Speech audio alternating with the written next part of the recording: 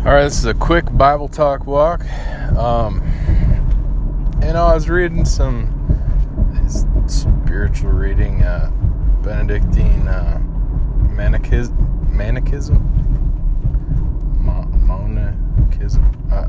It's basically, I guess it means monastic stuff. So I was reading that earlier, and it was very interesting because it was talking about manuscripts and all this stuff. It's very difficult. The reason why it's great is because, man, there's so many sources. You can just dig deep in that all day.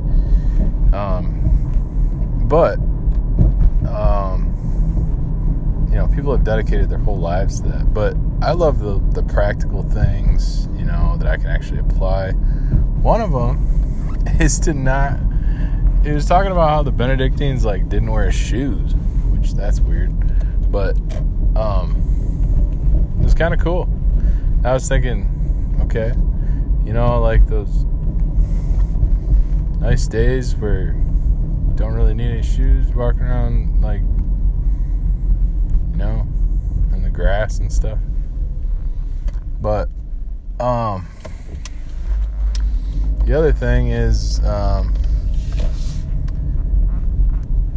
I'm driving right now. Why can't we apply these things in little ways? One time I saw this lady, she was in the pews, older lady, I don't know, 50s, 60s.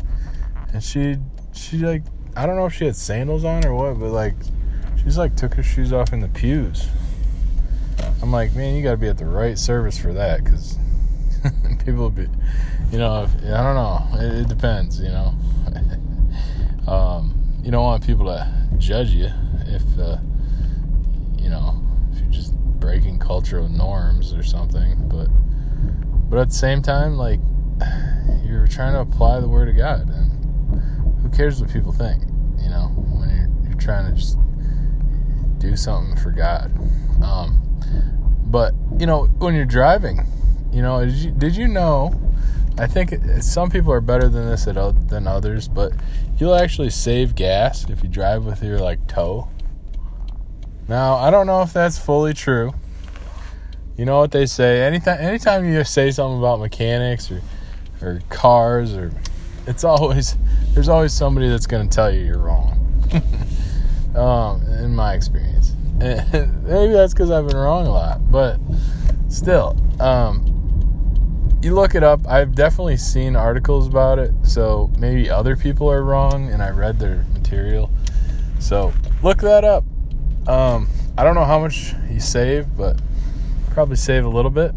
And, hopefully you don't have to get out of your car real fast and run. But it's kind of interesting. I feel like being a good steward of your stuff is, with a balance, is a good thing, just in general, as far as sustainability, and that's kind of part of the Benedictine thing. And it's just a good Christian concept, actually, being wise and prudent and all these other virtues, which I would love to just sit down with and go over virtues and really dig deep into that. I'm sure there's tons of good writings online. Books, still looking for some good books on the virtues, but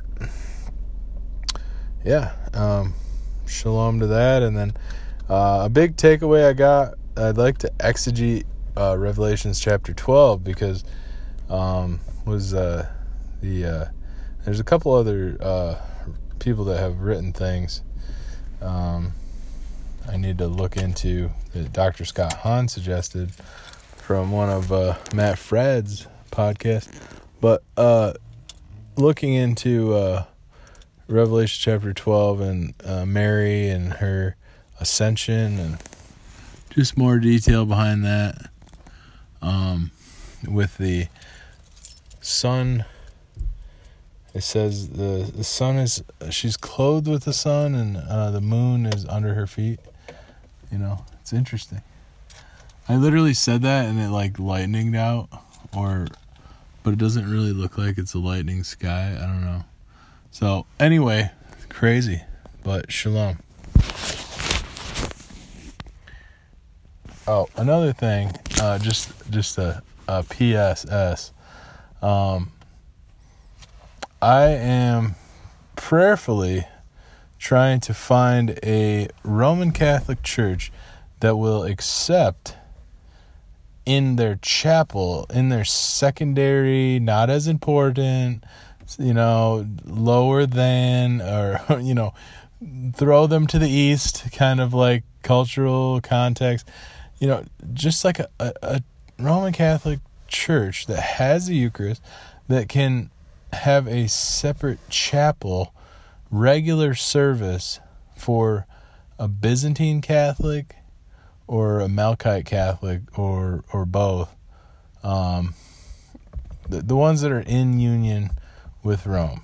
So I'm trying to find the closest place that will actually have that, in a rural location, preferably. That's actually a big part of it, because there's plenty of churches all over, but it just for proximity where I'm at and where other people are at, it's hard to find one that's rural that is also, that would have both of those things. Now that would be a gem, I think, as far as like learning, but also unity and proper context for the East and West, so people can actually learn more effectively. But I think obviously it's more efficacious to have the Latin Mass and then Novus Ordo for the sake of unity and evangelism.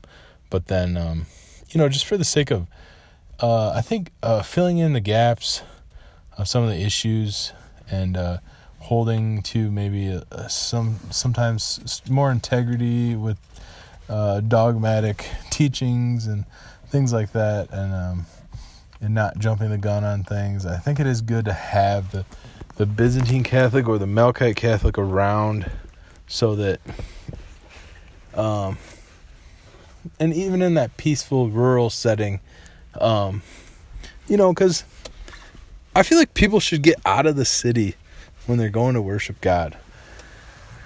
There's a saying that said, when you go up north or you go into certain areas, you say, "Oh, this is God's country," because you can feel it. There's a change, there's a shift. Sometimes there's more greenery, or when you're driving from one place to another, or there's some kind of a pride for people that maybe live in more northern rural areas where I'm from. Maybe it's southern for some people, I don't know, but yeah, it's very interesting. So I wish I could have more for you, but shalom. And